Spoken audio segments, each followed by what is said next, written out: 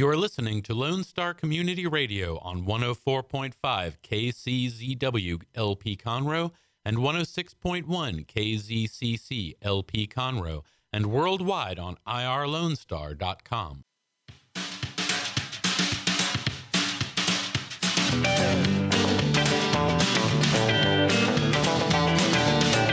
Good afternoon. Welcome to the Extension Hour. I'm Amy Ressler, County Extension Agent, Family and Community Health. Some days I forget who I am and I forget what I do. Is it mostly on Friday? Usually, yeah. Probably. And then some days my Fridays are like Mondays, and this week's been kind of weird too. That's right. I have with me Dr. Mark Ferris. You want to say hello? Introduce yourself. Hello, yes. Mark Ferris. I am an Associate Professor and State Extension Health Specialist with Texas A&M AgriLife Extension and adjunct faculty with the College of Medicine at A&M and the School of Public Health. So you have a fancy title. Mm-hmm. I always like when I have guests here, especially very distinguished guests who have fancy titles. Well, that's why I chose this career, because I could, I say a lot of words. Mm-hmm. That's what I tell people often in Extension. We like words because we use them a lot. Yeah, that's right. So this is the Extension Hour. So every Friday, right here on Lone Star Community Radio, we do the Extension Hour. Sometimes we have other hosts as our other county extension agents. Mm-hmm. But today it's me. And but the first thing I got to do before I forget, I want to announce a few things that are going to happen coming up for at the Extension office or some of the extension programs. So our Master Gardener program, last Saturday, they had their fruit and nut tree sale. And it actually went really well.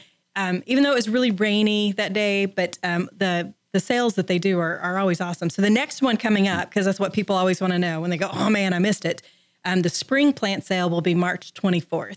So people want to put that on their calendars. But in between that, on Saturdays, they're doing some educational classes just to kind of help the public know more about gardening, some of the questions that come up. So we have a phone room. People can call and ask any question that they want, really specific questions about, whatever, why is my grass brown or whatever. But they also offer classes that give them the get more information. So like on February 10th, they're going to do 2 sessions. One in the morning is going to be lawn and lawn care.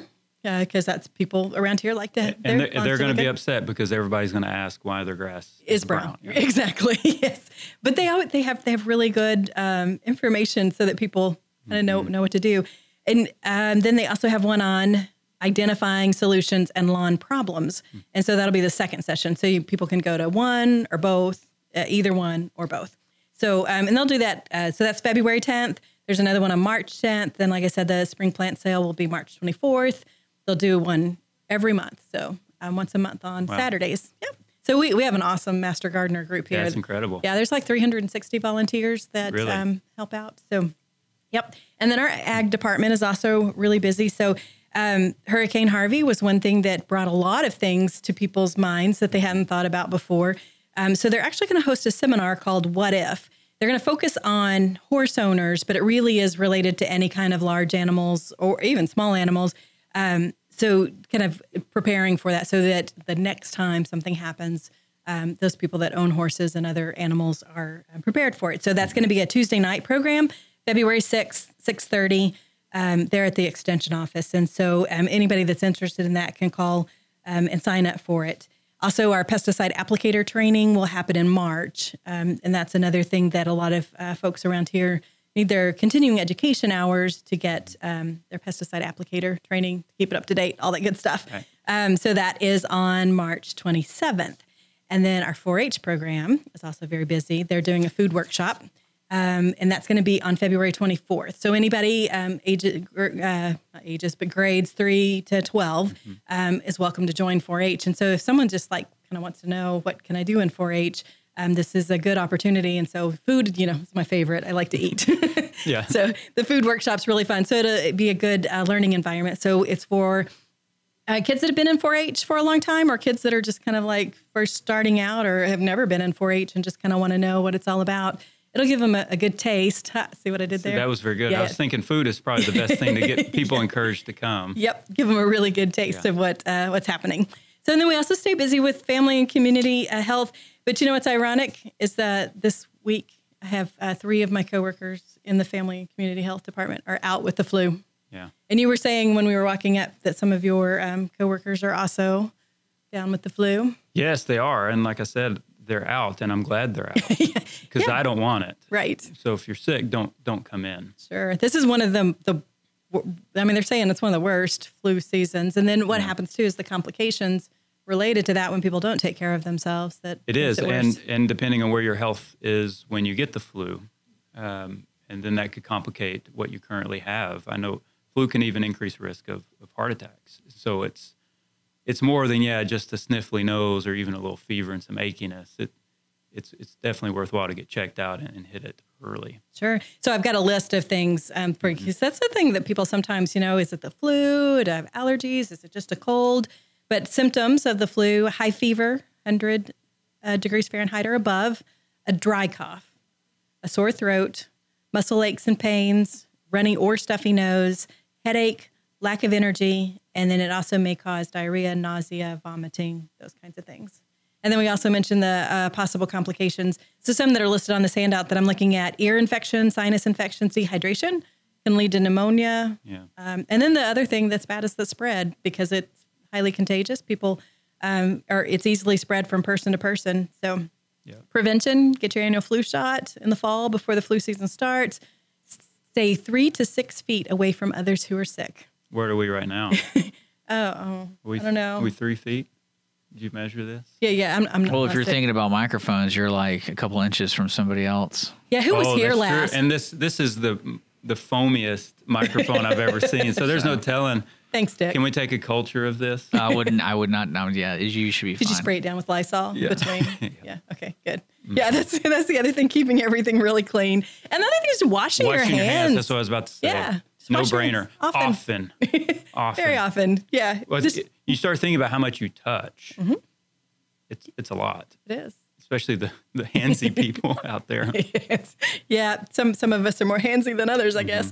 And then also cover your cough or your sneeze because it's airborne. Yeah, and use your sleeve and not your hand. Yeah, because the handsy people cough and high five. Give it back to you. Then clean and disinfect, build your immunity, take good care of yourself, which actually is what we're going to talk about today. So I've got you here too. So I want to talk about health kind of stuff. So now tell me again, how many degrees do you have? 3. Okay. Undergrad, master's, and then PhD. Okay. But they're all different. And there's a story in between all those. But in short, undergrad was at Texas A&M in kinesiology. The path led me into the fitness industry. I felt like I didn't know enough. So I went back to school to get my master's in exercise physiology to really dig into the details of how the body works and responds to exercise and nutrition. But it was during that time where I realized, okay, I kind of know what to tell people to do, but I don't know how to get them to do it or to stick with it. And so that became very, very intriguing. And some important people came into my life at that time and sort of steered me toward behavioral medicine, health psychology, which is what route I went for my PhD. And so you said adjunct faculty with the School of Public Health? School of Public Health and the College of Medicine. So, and you actually even work with doctors, like training doctors, is that right? So on the medicine side, there's the American College of Lifestyle Medicine. And so this is healthcare practitioners, not just doctors, who have dedicated their practice, at least in part, if not fully, to preventing, treating, reversing disease with lifestyle. And so that organization, I was looped in years ago because a lot of docs were banging their head against the wall because they were like, I'm telling them, look, you're pre-diabetic. You don't have to be diabetic. All you got to do is eat differently, be active. And they wanted to prescribe that lifestyle as the medicine. But how do we get those patients to take the medicine when lifestyle is the situation? But so anyway, that led me into that world. And so that I do exist there, which leads us to what are doctors doing now to even promote lifestyle at all? Right. What do they have time to do? Any healthcare practitioner, and how early could we start in training the next generation, for example, of healthcare providers? And so that's what we talk about within the College of Medicine, and even the undergrad, whether it be through the School of Public Health or biomedical sciences. They'll eventually be not only practitioners but public health type practitioners. And so how do we accommodate some of this knowledge that we know about prevention, treatment, and even reversal of disease? Yeah. And you're also well published. You've been published how many times? Oh, I don't know. If you just count straight research studies, probably only about 15. Oh, only 15. Well, it's different. You know, I have colleagues that publish way more. Sure. But I purposely chose a route that we did a lot of studies that didn't work. And we did a lot of ideas that just didn't end up the way we thought and weren't publishable.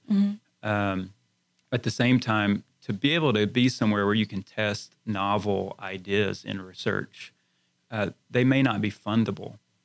And so that was a decision I had to make years ago. Do I want to go somewhere where I can publish a ton within areas, but sort of change my research to meet what the funding is offering? Or do I just stick to my guns and do what I want, even though I wouldn't have a bajillion publications? Yeah. And it was the right decision. But, you know, I write editorials and other publications all the time. Yeah. Well, and I just wanted to point out, you know, your esteemed qualifications, because then I wanted to lead into talking about pudding. No, you had to throw that in there. I did. Yeah, it was just kind of fun to. He's really awesome, and we're going to talk about pudding now. Yeah. So the pudding we're going to talk about is fitness pudding. So one of the things you do is you have a website, Fitness Pudding, and it's .com, right? .com. So usually we don't recommend that people, not that we don't recommend that they don't use .com, but that's one of the kind of clues sometimes that maybe that's not the most reliable site. But this one, I think, is an exception. It is, and it is nonprofit technically. I mean, I don't make any money off of it. There's no money that even comes in. It's just a service I provide. It's just a hobby. Yeah. Pretty much. But it's got great information on it. So the thing is that the premise is that the proof is in the pudding, right? So that's why you called it Fitness Pudding. Yeah. You know, I learned that the proof is in the pudding while tasting it. Like there's another. Oh, is there more to it? There's more to it that, in short, what it's saying is you don't really know if it's good or not until you experience it. Okay. And so with so many people out there, the site is really about the experience. It's trying to simplify that because we know physical activity, eating healthy, it can be difficult on its own within the milieu of dynamics of our life and our family and our jobs and how busy we are, our kids, et cetera.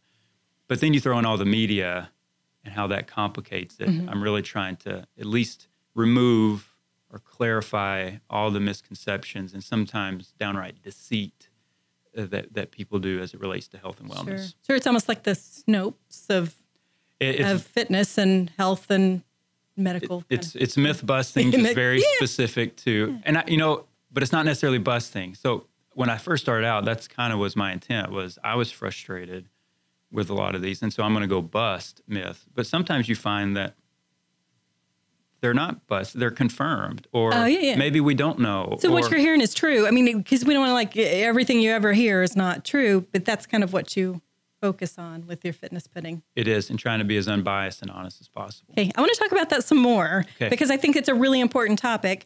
And so I also want people to come back and listen to us because we have to take a little bit of a break. But you're listening to Lone Star Community Radio, 104.5, 106.1, and we'll be right back. Hispanic Chamber Connections with Dr. Carlos Sanchez, president of the Woodlands Conroe Hispanic Chamber of Commerce, featuring event announcements, member highlights, and more. Tuesdays at 1 p.m., broadcasting from the heart of Conroe, Texas on irlonestar.com and Conroe's FM 104.5, 106.1.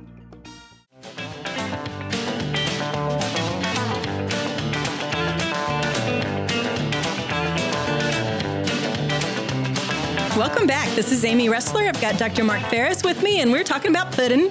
That's right. You got to say it the good Texan way, right? Pudding? Well, I don't do it intentionally, but, I've been asked before, often, when I say, what's your website? And I tell them, they're like, ING? Because I guess I'm saying it. Pudding. Does it really have a G? So it is FITNESSPUDDING.com. So fitnesspudding.com. Yeah. And follow us on Facebook. We just started an Instagram account as well, so you can find us. Yeah, so getting information out is important. And one of the things we were kind of alluding to before we went to the break was how much information is out there. And unfortunately, there's a lot of bad information. There's a lot of misinformation. And a lot of folks depend on their social media for their information, so they read it on Facebook or my friend posted this, so it must be true. And so trying to wade through that can be kind of, it can be very challenging and very overwhelming. And sometimes I see things on Facebook and I just face palm. And then there's other things that I see that, it's great. And so the fitness pudding is one of those things. So you were telling me in the break that you have started developing the Mythies.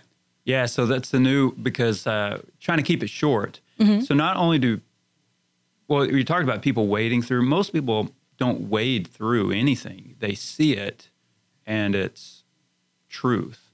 And that's a problem. We have a bias to just believe when we see it.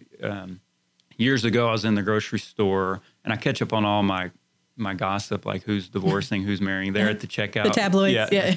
And so if we're being attacked by aliens or not. And so it's always good to know, be prepared. Right. Plus it keeps you away from the candy. It's usually on the opposite side. And so I was reading that and there was two ladies in front of me. And this was back, I don't know, but I guess Jessica Simpson had put on some weight. But on the front it said Jessica Simpson now weighs, and I forget what it was like 136. But it was a very specific number. And these ladies were like, oh my gosh, can you believe Jessica Simpson weighs 136?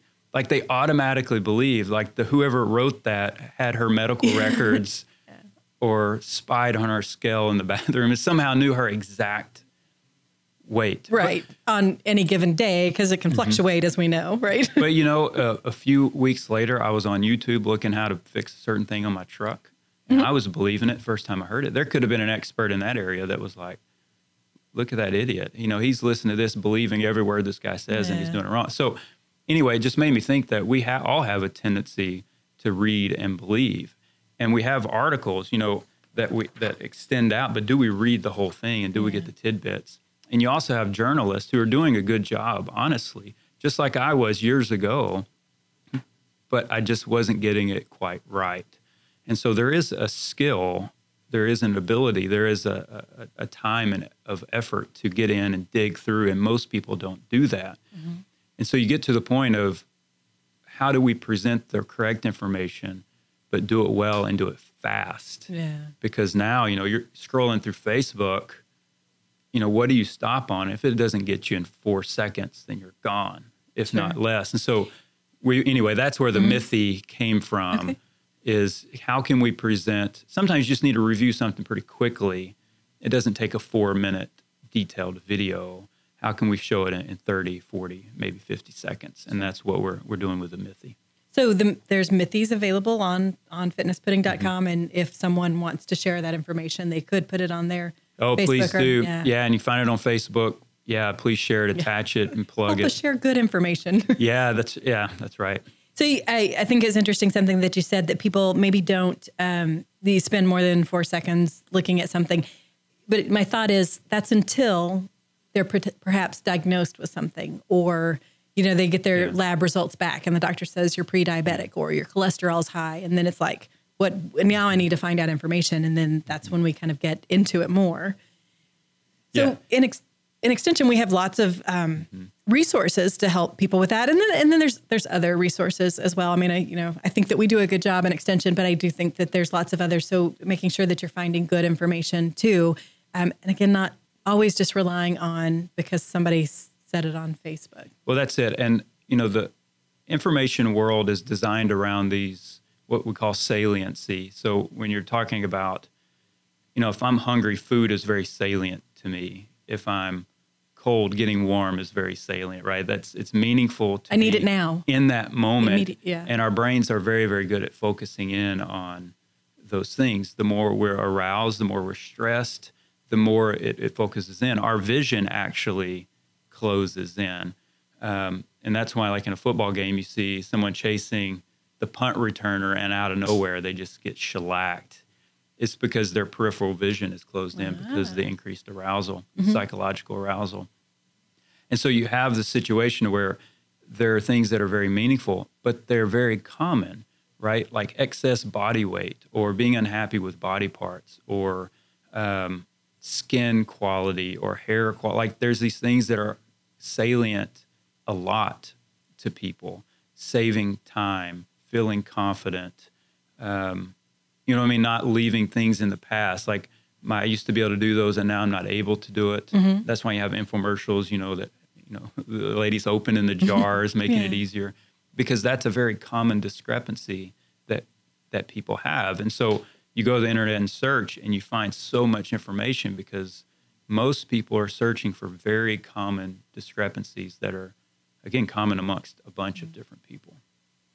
So if you were to have to narrow it down to 2 or 3, 4, whatever, a handful of issues that you think that health-related issues now that are most salient to people, what kinds of things would come to mind first? Yeah, so if you look at like Fitness Pudding, we have a tag. I have a tag cloud where you can see sort of the top ones. And if I remember right, weight and body fat tend to rule. Mm-hmm. Dietary questions, especially as it relates around kind of whatever's hot at that time, and then exercise. So again, probably those 3 big things. But why people are pursuing those, if we could break it down probably into fear and hope. There's something they fear, and so they're pursuing it. Like you said, if I have just been diagnosed with a disease, perhaps, or I'm thinking about something or the future perhaps. But then what am I hoping for?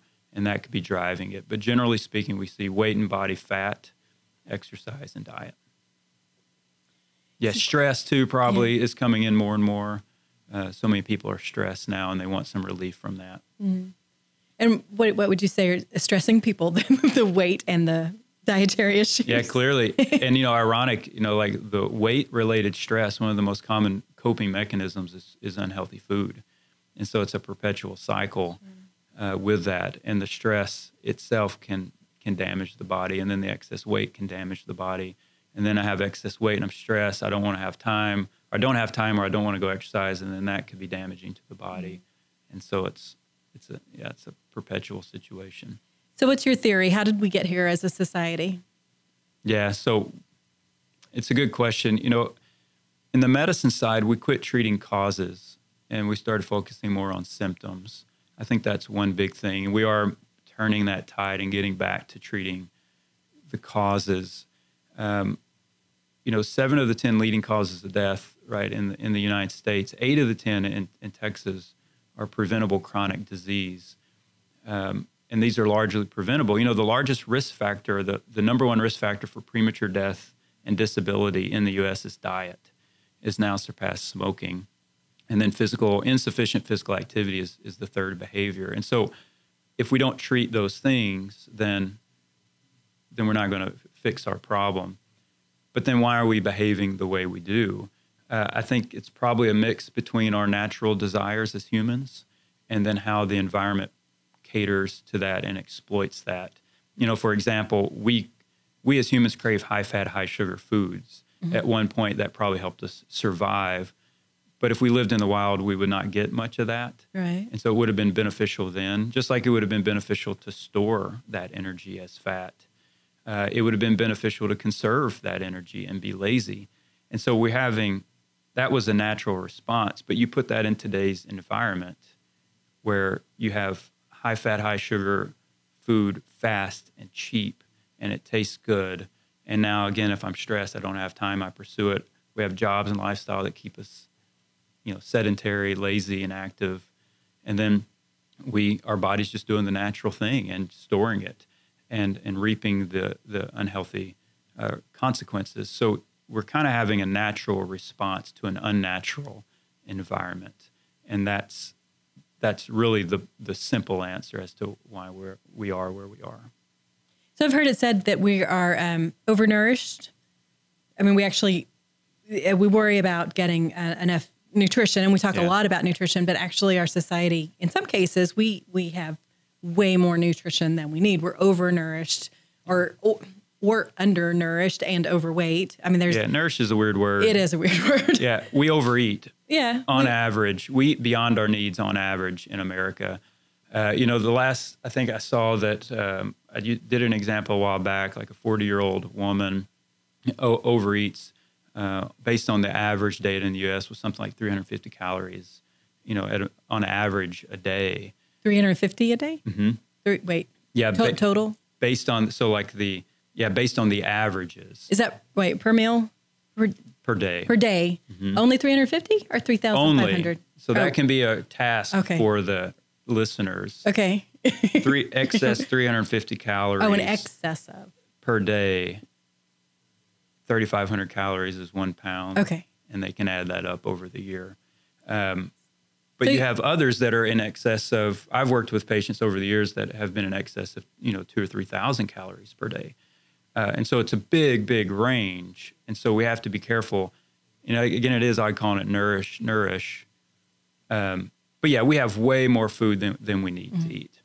And I want to clarify something, what you just said. So there's the basic needs. So basal metabolic rate. I mean, an adult needs about 1,200 calories a day. That's kind of the general consensus. But if you're eating in excess, that means that you're eating more calories than you're actually burning, more calories than you really need to maintain your physical activity.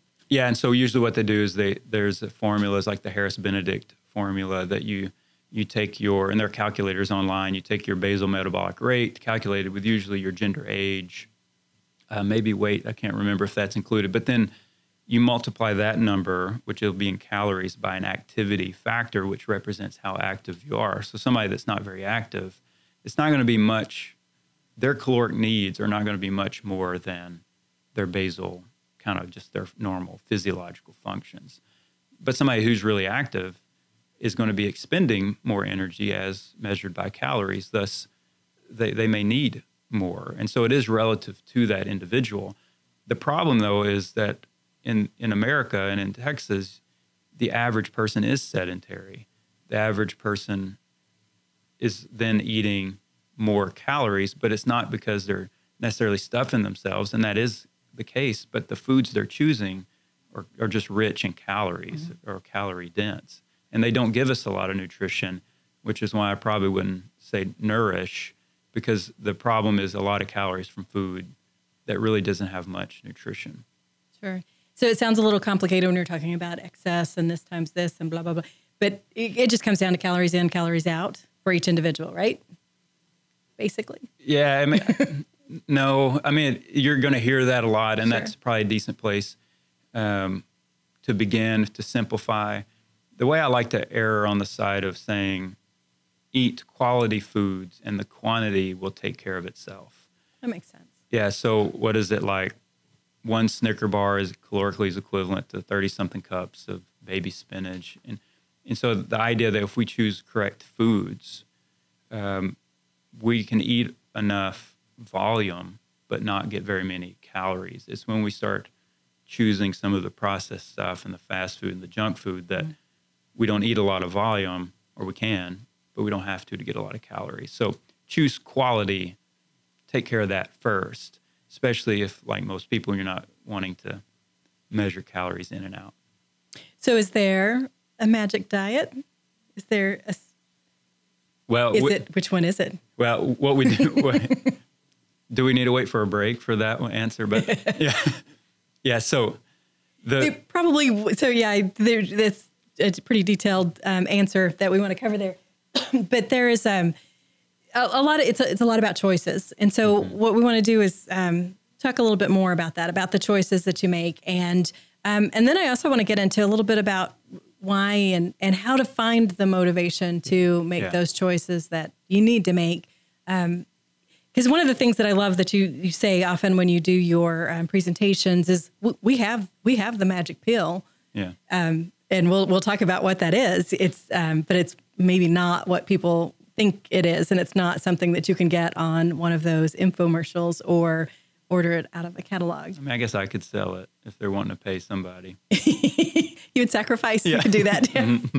Okay. I mean, we could. You could make all kinds of money, right? I always said that and my brother came up with this idea. We always talked about making insoles for shoes and saying they're like miracle shoes for weight loss, and you buy them and then you put them in the prescriptions. You put them in your shoe and walk like 2 hours a day. And that'll work. Yeah. And it'll work, but it's the shoe soles, not the fact that you're walking. Yeah. Okay, so we're going to talk about that more, but we got to take a break. You're listening to Lone Star Community Radio, 104.5, 106.1. This is Amy Ressler. You're listening to the Extension Hour every Friday right here on Lone Star Community Radio. We'll be right back.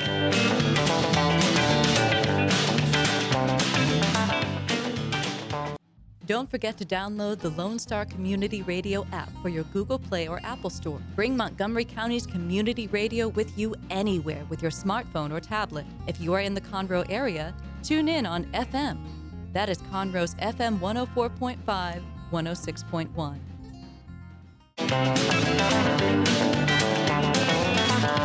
Good afternoon. We are back with the Extension Hour every Friday right here on Lone Star Community Radio.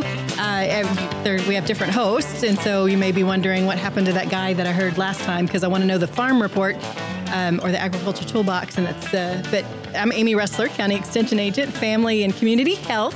And today our topic is health. And I haven't mentioned this yet when we've been talking, but there is a very strong correlation between agriculture and health. I mean, where our food comes from. And we have a program, an extension called Path to the Plate that kind of explores that and helps consumers understand that. And Mark, you were actually part of that training for the Path to the Plate champions, giving us some information.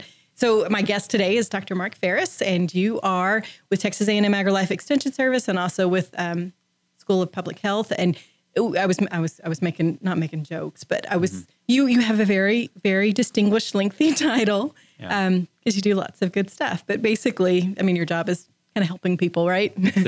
That's it. So we kind of had a little bit of a teaser before the break. We talked about there is actually a magic pill or a metaphorical pill. There's a prescription. There's a prescription for being healthy. And you mentioned a little bit earlier about 7 of the 10 leading causes of death are behavioral related. So let's talk a little bit more about that. Tell us, what is the prescription and how do we solve those things that we can prevent? Yeah. So in short, we know that a lot of people are suffering from particular diseases and dying early from those same diseases. But if you look at the cause of those diseases, then you have to look at our lifestyles as a main contributor, with diet, smoking, and insufficient physical activity really being the top 3 behaviors that we would want to focus on. And all of those are things that we have control over, so we can make choices over what we put in our mouth and what we do. Well, sure. Basically. I mean, I think absolute control, but relative to the individual, there may be feelings I have no control. I've seen a 3-inch cigarette bring down big men, and very strong-willed people. But it's just, so like the nicotine, you got some addiction, you got food, you got the desire to be inactive, as we talked a bit earlier, are sort of natural responses that we have. But we're in an environment that's constantly tempting those and stimulating those. And, they play to our busy schedules and how stressed we are. And so we tend to consume. And so, I think on paper, right, it's easy to say, look, you are in control. And people need to know that they are. The classic medical model that, can pervade medicine is that you're broken and I'll fix you. And it's not a very empowering model. And so we're trying to get away from that and say, well, actually, you can make changes.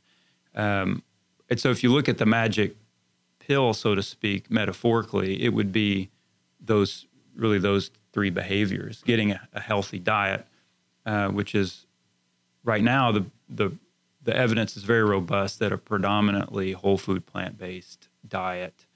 So just getting your fruits and vegetables and your plants. There was a large meta-analysis that came out a few years ago, and it showed that looked at all the studies and found that there was a big decrease in risk of getting and dying from our major killers: heart disease, cancer, stroke, diabetes.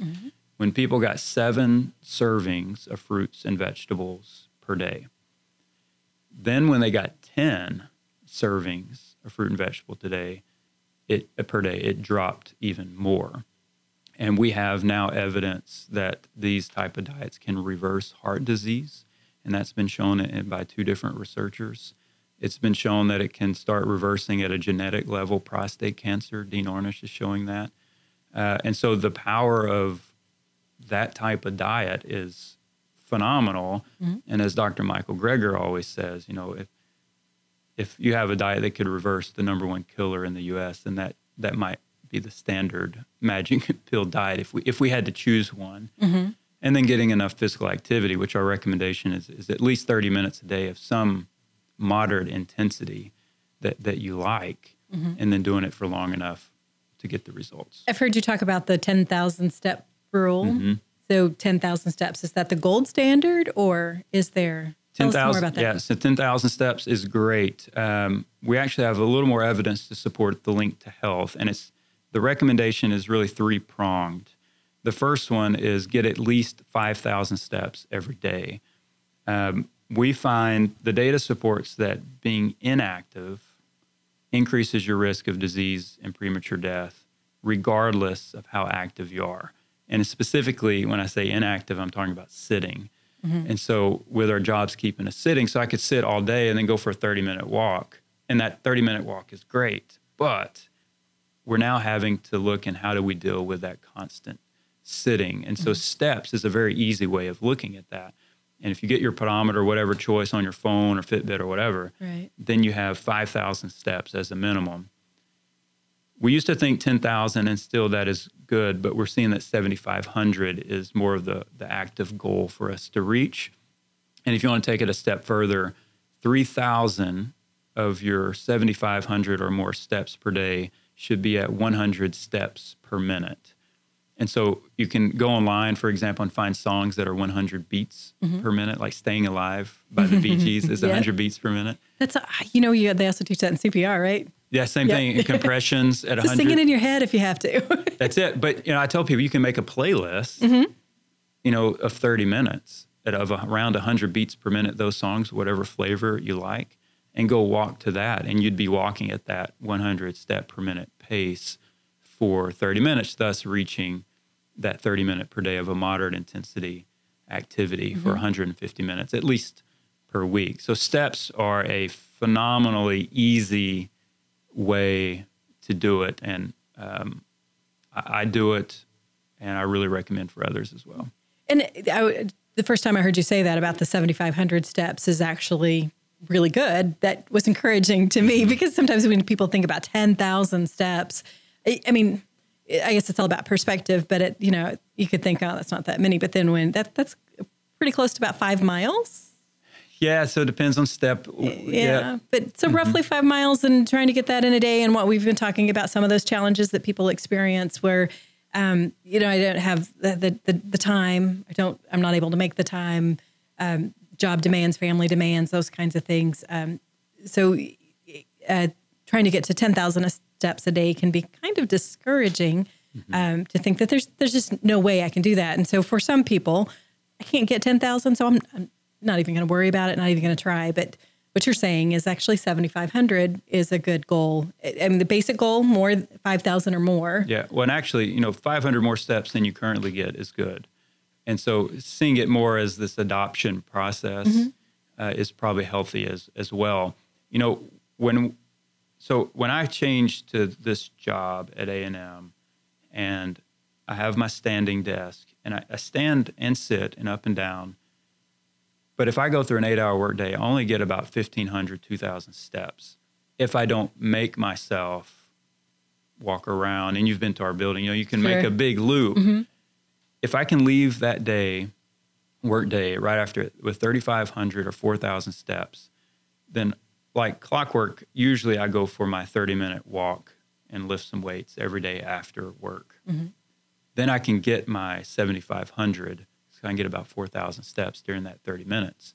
But if I didn't get that during my work day, when I get home, even though I goof off and play around at home, I still can't reach that 7,500 or 10,000 steps. And so it took a while for me to find out where those breaks were and how can I do that and make myself take a little longer walk to the bathroom, unless I have to go really badly, or take the long walk to the copier, you know what I mean? Or just take a break, let my brain rest and walk around and get back. People take smoke breaks, and so I tend to take a walk break just to kind of relieve. And I found that it actually really, really helps my productivity. And when you're staring at that computer screen and writing, And I read tips all the time and try them. And if they work for me, then great. If they don't, then fine as well. So it is kind of seeing where you are and then inching your way toward that 7,500. Sure. Because it's a very personal and individualized process. Health. I mean, your health is your health. It's your body. You're the one that's responsible for it. So you do have to find out kind of what works for you and what makes the difference. All right. So we've been talking about the prescription. How would you write it out? What is the prescription? Yeah. So very basically, I recommend getting at least 7 to 10 servings of, I would just say, plants per day. And so it could be fruits and vegetables, but my vegetable, I include beans and whole grains and legumes, nuts and seeds. Dr. Michael Greger has an app, free app, nonprofit. It's called the Daily Dozen, and it's a very simple way to track how many fruits and veggies you get. And it's easy. You might see that it's challenging at first, but it's worthwhile. And so I tend to focus people in on getting more plants, eat more plants. So 7 to 12 vegetables or fruits and vegetables, plant foods. Just getting your fruits and vegetables, right? And then second would be getting at least 30 minutes of some kind of moderate activity. Walking is awesome. Using steps is awesome. When you walk, you might feel a little bit of increased heart rate in your breathing. Now you know you're reaching some moderate intensity. Don't smoke would be the third big thing that I would say. And fourth is choose things that you like. Don't ever feel forced that you have to eat things or do things that you don't like, because there are so many options. If you hate raw broccoli, don't eat raw broccoli. Cook it differently or try something else. Be adventurous and try it different ways. But definitely be adventurous. You may never know. I didn't know I liked yoga or something, and you tried it. And so it's definitely worthwhile to try, but don't feel like you're forced, because choosing what we like, that's going to stimulate a type of motivation that's much more healthy for longer term adherence, because it's coming from the self and not coming from someone else. So that's what I want to talk about next. Okay. So people are listening thinking, yeah, you've got the prescription, but how do I get there? How do I figure out, where do I find the motivation? So that's what I want to talk about. We got to take a break though. We're going to be back. You're listening to Lone Star Community Radio, and I'm Amy Ressler, County Extension Agent, Family and Community Health.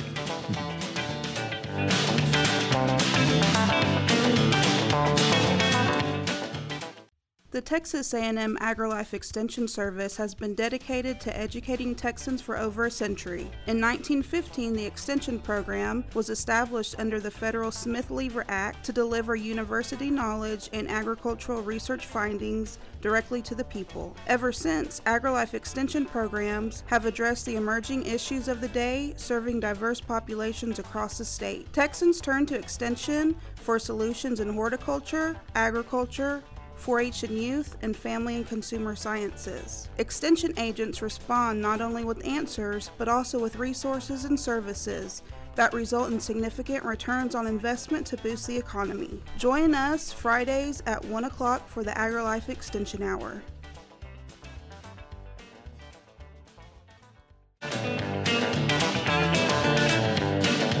And we are back. This is Amy Ressler, County Extension Agent, Family Community Health, and we are Texas A&M AgriLife, helping Texans make their lives better. If you just heard the little PSA, thanks for doing that, Dick. I appreciate it. Yep. So Dick is the station manager here, and he does a really great job helping us out, and we really appreciate what he does, letting us do the Extension Hour, because I think that this is a great way to let people know about what we do in Extension, because it's one of those misunderstood things that people, what do you guys do? So we're always trying to explain, but in a nutshell, just helping Texans better their lives. And one of the ways helping them better their lives is helping them lead healthier lives. And we've been talking a little bit, and we've been talking almost an hour now. So, lots of details, and we've barely scratched the surface. There's a lot more that we could talk about. And there's a lot of information out there and available, but we were just talking before this last break about the prescription, and it can be pretty simple. You said 7 to 12 plant foods, fruits and vegetables a day, 30 minutes or more physical activity on most days of the week. Don't smoke. And what was the last one? Choose some things that you like. Focus on those things and kind of ease your way into it. Right. Because being healthy doesn't mean being miserable. A lot of people kind of get that idea, like, I have to take away everything I like to be healthy. I mean, I've heard people make jokes, well, if it tastes good, you can't eat it because it's not healthy. Well, and it is perspective too, right? Like if I don't want to change and somebody's making me change, or I feel some pressure to change, it's going to suck. Even if it's for the better. And engaging thoughts about ourselves in a negative way, or feeling like we are being urged or pushed by someone else, that can be discouraging and very difficult for people to adopt. So let's talk a little bit about, we don't have just a whole lot of time left, but in the last few minutes, we want to discuss a little bit about finding your why. Yeah. Why should you change? Why would you want to? Where do you find the want? And then how do you take that want and transfer it into action? Because we can want all day, and we can know what to do. I mean, you can look at all the educators that are out there. That doesn't necessarily mean that knowledge does not always mean. What am I trying to say? That knowledge doesn't necessarily mean action. Knowledge doesn't necessarily mean results. You can know, but you have to actually do. Didn't Spider-Man say in the comic, knowledge is power or something like that? Yeah, well, yeah. Yeah. So that's exactly probably a right. few others besides Spider-Man have said that too. It's definitely not. It's definitely not the case. You have to know what you're doing. There's a saying with confidence that if I believe I can, I might. If I believe I can't, I probably won't.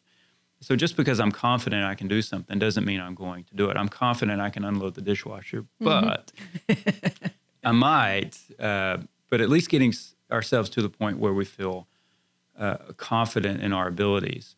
But the why is really embedded in who we are, who we believe we are, and who we believe we want to be. And if you start looking at, in my research, what I found was that people have sort of these identities or these parts of their self that are very meaningful to them. For example, me being a good husband or dad.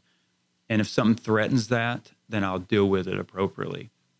Or maybe it's faith, or it's survival, or it's social status. Maybe it is being more attractive, right? There's things that are very important to us. Mm-hmm. If these changes in health don't attach to those, it's going to be very, very hard to get motivated. So step one is to take a little bit of time and think about, okay, so I need to eat healthier and I need to be more active, but why would I do that? Mm-hmm. And if you can't find that, it's going to be tricky. You can start the process, and we always talk about, kids, you have to brush their teeth for them. At one point, your mom, I assume, brushed your teeth. Yeah. But eventually, you started doing that yourself. And so sometimes we need the workout buddy to help us. We need Walk Across Texas and a team to get us going, to kind of brush our teeth for us, so to speak, or to help us remember. And then over time, we start brushing our own teeth. And so that is possible. And so if you haven't quite found your why and why it's meaningful to you, then go ahead and start. But in that whole time, be searching, and eventually the switch will flip, so to speak. And so you have to find what's meaningful in your life, and how does a healthy lifestyle match up to that? Sure. I think of City Slickers and Curly that said the secret of life is that one thing, and only you can figure it out. And I forgot the other guy's name, but he tried, the whole time he said, tell me that one thing. And he's like, only you can figure it out. Yeah. That means that one thing is for you. I mean, you have to figure it out what works for you. So what works for you may not necessarily work for me. Well, it is, and it's tricky because we assume sometimes errantly that everybody wants to eat healthy and exercise for their health. But in our research, we found that health can fall way down on the list, especially for like a younger person who sees no health concerns right now. We're saying, hey, darling, you need to lift weights now so you're not osteoporotic when you're 60. She's like, yeah, what? How does that help me this weekend? Mm-hmm. But then she finds out that if I do this workout program, I can look better. I can be more socially acceptable. That might attract her. I'm not saying that those things are the right or wrong, but for her, that's it. And people disagree with me on this, and that's okay. But I'm okay with people finding their why other than health, if that's the reason right now. Clearly, I always know that health is in there, but if I also want to do it for my faith and taking care of my body, or if I want to do it to look good for my wife, or I want to do it, it's not that those are bad, right? It's just they're different, and sometimes we have to find. But the key is to make sure, if I am using one of those, is that I'm choosing the right thing to get there. The tricky part is some people will be so motivated to like fix body image or something like that, they'll do something unhealthy and do something crazy or expensive or risky and undermine their health. And so that's probably the line that we would draw. Sure. There's a lot of psychology involved in motivation and health, but trying to figure out that why and motivation. Yeah. The other big piece behind motivation would be, which would help with that, is you making the decision to do it. I'll talk with patients and they'll say, I'll ask them, why are you exercising? Well, the doctor is making me. And I'm like, do you want to be healthier? Do you want to this? Well, yeah, I do. Then the doctor is not making you. You want to do that. And then again, another switch flips and like, okay, you know what? I do want to do that. If we can get to the point where we can find something meaningful, the reason to do it, and then we can flip the switch and say, you know, I do want to do this. We will be much better off when we engage those moments that are tempting. We engage those moments that are difficult to overcome, those barriers, obstacles, if it's coming from within and not feeling forced, even though at times we need that outside force, encouragement. I wouldn't have worked out today if you hadn't been waiting on me, for example. I needed that today. I just may not exist there all the time. Sure. And so when people do get to that point where they are ready for motivation and need some help and a little bit more information and where to start, Extension is a really good resource for that. We've got lots of health-related projects and programs that kind of help people understand health-related things a little better. So that's where our community health comes in, is helping families, helping communities lead healthier lives, and with the information that's there. And it's not just about the what, like you said, and it's not even just about the why. I could have my why, I could know what to do, but not know how to do it. And that's where Extension steps in to help teach us how to apply those healthy habits. Mark, thank you so much for being here. Thank you. We could have talked another hour, but Dick's telling us we got to wrap it up. So thank you so much. It was great to have you. And you're listening to Lone Star Community Radio, the Extension Hour. I'm Amy Ressler, Family and Community Health. See you soon.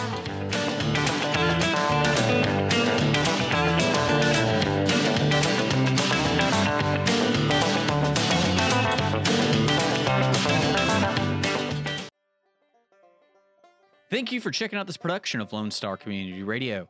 Lone Star Community Radio is Montgomery County's community radio station. Don't forget to check out this show and many others across the Lone Star Community Radio Network, either live on Conroe's FM 104.5, 106.1, the Lone Star Internet Radio app, or irlonestar.com's live audio stream, and on replay on podcast, Channel 12's Our City TV in Conroe, or Channel 21 KVQT in Houston, and of course their YouTube channel. This production is copyrighted and all rights are reserved by Lone Star Community Radio.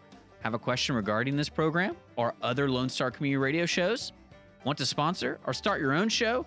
Call the station message line at 936-647-3776 or email the station at lscrstudios@gmail.com.